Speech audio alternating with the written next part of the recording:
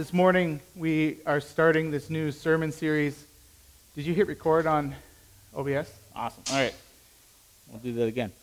This morning, as we start a new series, 4 weeks, we want to talk through our church's discipleship steps. What we mean by discipleship steps is this is our best articulation of what someone who is following Jesus is doing. Right? And we sort of figure that if you are engaged in these 4 different areas of life, you are probably on the right path to following Jesus together.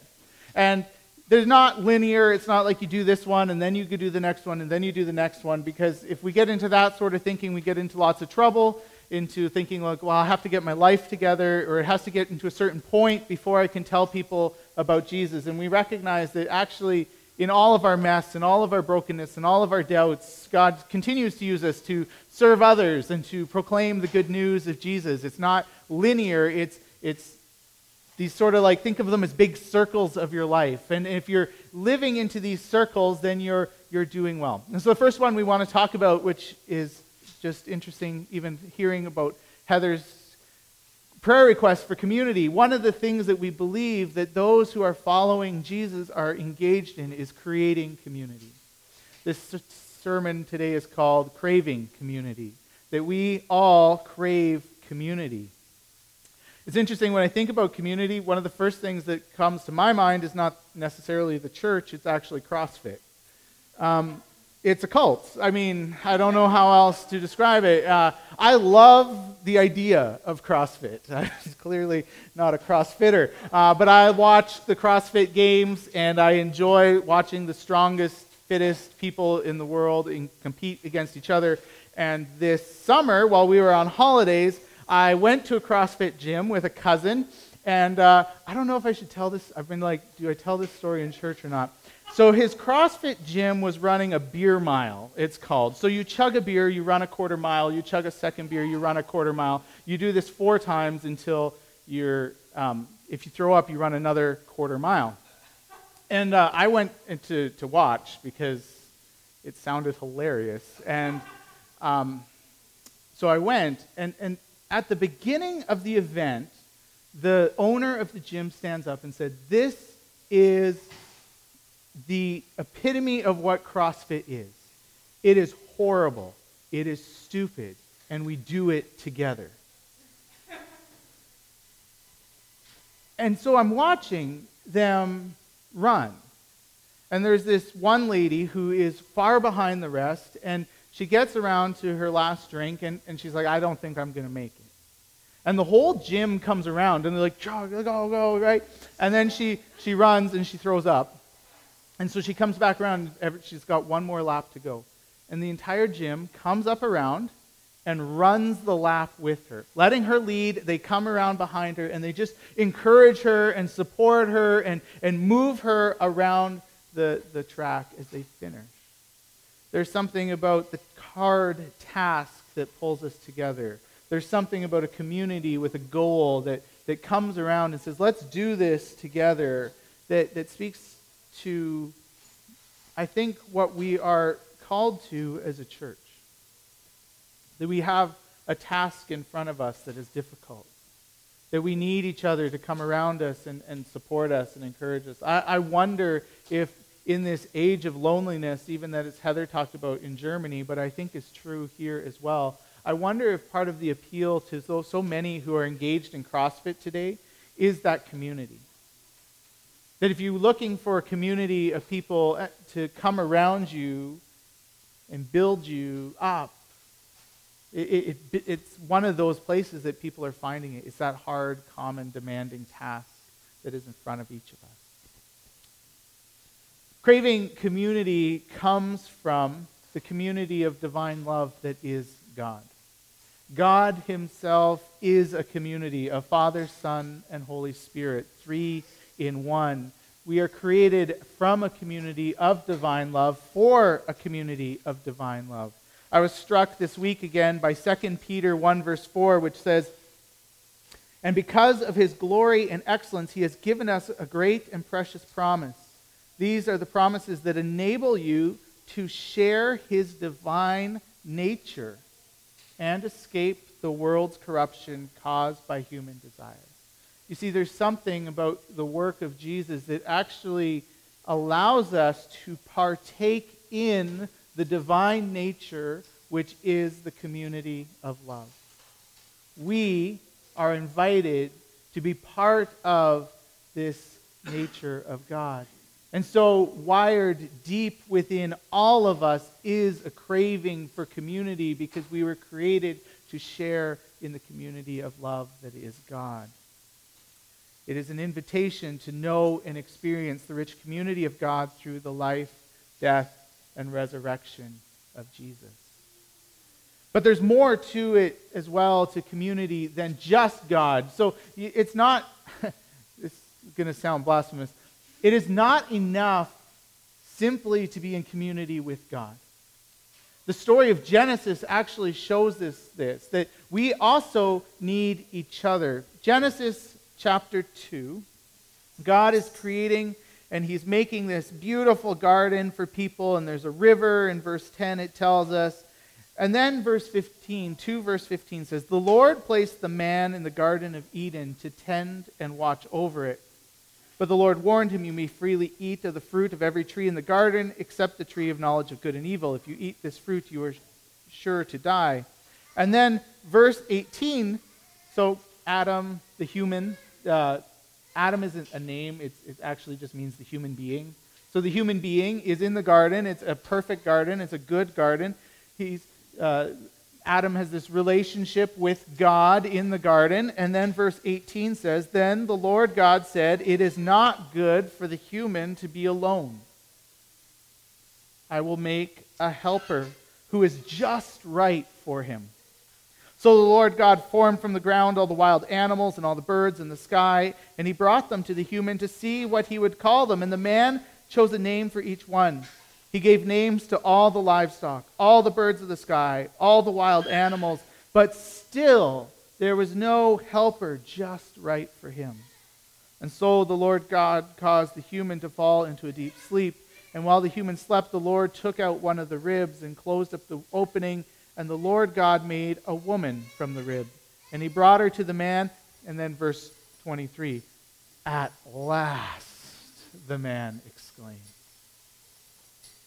The problem is, we love the story of the naming of the animals. We tell it to our kids all the time. We, imagine the animals coming up and Adam looking at them and going, dog and bird, swallow, and cats show up and we're like, where did that come from? God's like, I don't know, I didn't make that one. And right, like those are the jokes we like to make.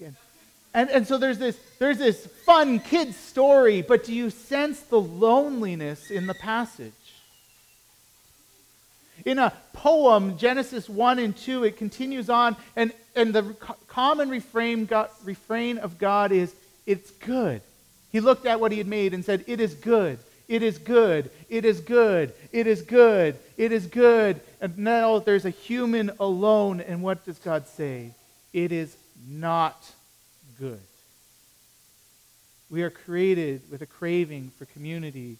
The first problem encountered in Genesis is that the human is alone. And so God's solution, "I will make the perfect helper. I will make another one to come alongside and to work with it." The word helper is the Hebrew word ezer. It means an equal helper or warrior. It's probably worth just saying again here that as woman is created in this story, she is created as the ezer, the warrior, the strong helper, the perfect one. It's used 21 times in the Bible. It's used in two contexts only. It is either used to refer to God, who is the ezer, or it is used to refer to the warrior who is leading the charge, the point of a V, who defends all who follow. It is a military term for a soldier. It's certainly not a subordinate role. It is certainly not, if anything, it is above. As God is above humans, so the ezer is above Adam. It's important that we remember this perfect helper, created because humans are alone. But then we enter into very quickly the problem. There's another problem. The first problem is that the human is alone, so God creates a perfect helper to come alongside, that humans would work in companionship, togetherness, to work to tame the garden, to bring beauty and creation and order and all those things we talked about when we talked about work a while ago. Together they would do this and know God together. Very quickly, sin enters into the story. And one of the devastating effects of sin is the way it begins to tear the community apart. And all of a sudden, where there was no hierarchy between man and woman, there was equal partnership, all of a sudden we see sin begin to pull apart that relationship. And we see as people begin to try to dominate over the other and say, no, I am more important. It is my race. It is my gender. It is my job. It is my role to be over you, and I will dominate and I will control it. We begin to see sin as it begins to divide and wreck marriages and families and nations. It begins to create in people a lack of compassion, that we can look at someone else and see them and judge them and not have compassion for the other people around us. It creates an othering. So there's me and there are others, and sin begins to do this. Sin begins to work inside all of our relationships, and it actually begins to sometimes allow us to begin to idolize other people. We begin to find our worth or our value through them. We begin to hope that someone else will provide for their security over us. We turn to them to give us salvation, security, hope, purpose. Sin enters into relationships in the way that it actually begins to destroy our own self-worth and our own value as belovedness, and we begin to think we're not worthy of community. We're not worthy of love. We're not worthy of having someone speak well or build us up, to partner with us, to work in our lives. And so sin wrecks this perfect helper relationship between humans. And it divides and it separates and it seeks to push others down and raise some up. And that is the cycle told throughout the rest of the Hebrew Bible, until Jesus comes as the solution to those issues. If you have your Bibles, we're going to read Ephesians 2, 11 to 19. One of the interesting things about the life and work of Jesus is the way it individually brings us to God and creates forgiveness of sins, but God's work also seeks to undo this work within the community. So Ephesians 2, verse 11, it says, "Don't forget that you Gentiles used to be outsiders. You were called uncircumcised heathens by the Jews, who were proud of their circumcision, even though it affected only their bodies and not their hearts. In those days you were living apart from Christ. You were excluded from citizenship among the people of Israel, and you did not know the covenant promises God had made to them. You lived in this world without God and without hope. But now you have been united with Christ Jesus. Once you were far away from God, but now you have been brought near to him through the blood of Christ. For Christ himself has brought peace to us. He united Jews and Gentiles into one body, into one people, when in his own body on the cross he broke down the wall of hostility that separated us. He did this by ending the system of law with its commands and regulations. He made peace between Jews and Gentiles by creating in himself one new people from the two groups. Together as one body, Christ reconciled both groups to God by means of his death on the cross. And our hostility toward each other was put to death. He brought this good news of peace to you Gentiles who are far away from him, and peace to the Jews who are near. Now all of us can come to the Father through the same Holy Spirit because of what Christ has done for us. So now you Gentiles are no longer strangers and foreigners. You are citizens along with all of God's holy people. You are members of God's family." So the work of Jesus is to save individuals to the Father, but it is also to bring people back together. It is the undoing of the sin of Genesis 3, the way that sin wrecks the community. God, through Christ and his death on the cross, creates one new people. He brings us together. It's the church. Fascinating little insight into this. If you read verse 16, there is a shock. There is a unexpected twist of reconciliation. Verse 16 says, "Together as one body, Christ reconciled both groups to God by means of his death." And so Bruxy Cavey points out, we often think that first as we are reconciled vertically to God, then God will bring us to reconcile with people around us. Verse 16, the order is he actually brings people together and then brings these two different groups of people together to God. Reconciliation between opposing cultures, people, races come together and then are presented before God. We should not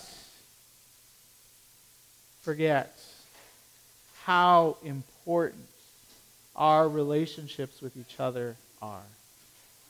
1 John 4:7 said, "Dear friends, let us continue to love one another, for love comes from God." The command of Jesus in the New Testament is, love the Lord your God with all your heart, soul, strength, and mind, and love your neighbor as yourself. The New Testament drops the first half. Whenever that is repeated, it is just love your neighbor. Because as you love your neighbor, you will be loving God. The church is not God's afterthought. It is the place where we are to experience these restored relationships that reflect the Garden of Eden, the relationship in which we feel God's love and our craving for community is met. The church is meant to be the place where that is lived out.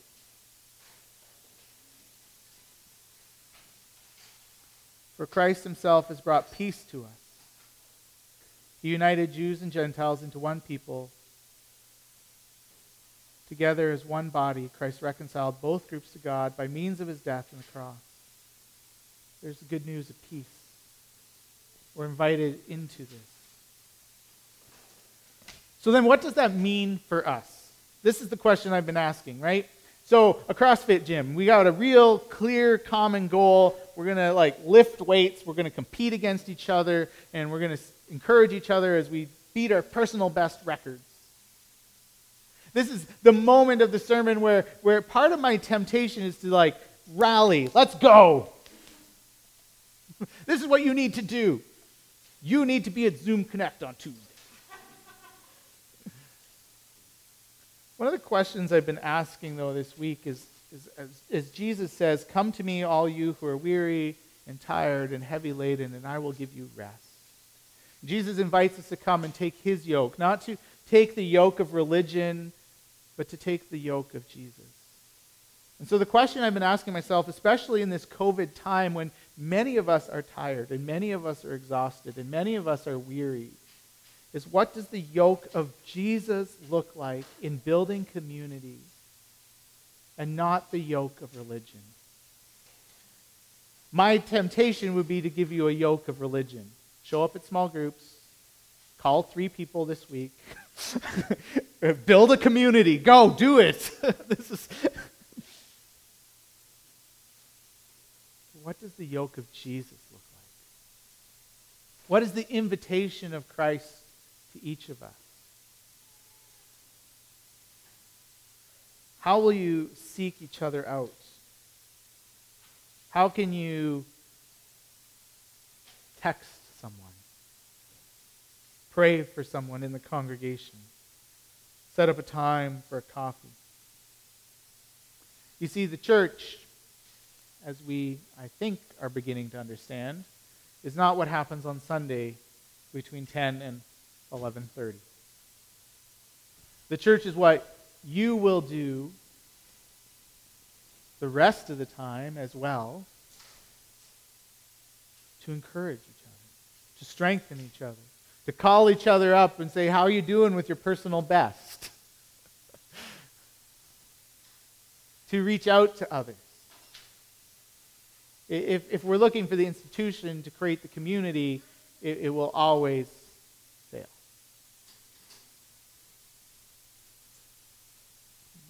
You have to build the community. And we'll do as much as we can to help foster that and encourage that and to do those things, but it's up to you.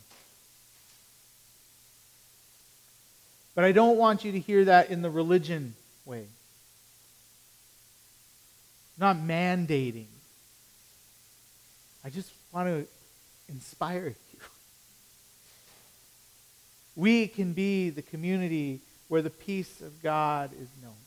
We can be the community in which we find in each other the perfect helper to help us live and do the things that God has called us to do.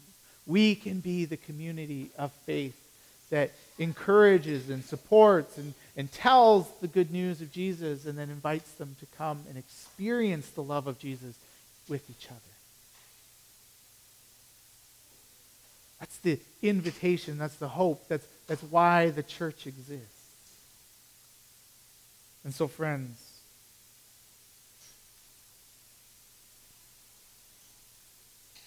some of you are craving community. Can we be that for each other? When you need it, would you reach out? Come to us. Let us pass you on to somebody else so that we can connect you. We can find things. And friends, there are a lot of people around us that are craving community. And so we need to be open to new relationships. We need to be open to the Spirit's nudging to invite others to come and join. And to be open to welcoming those around us.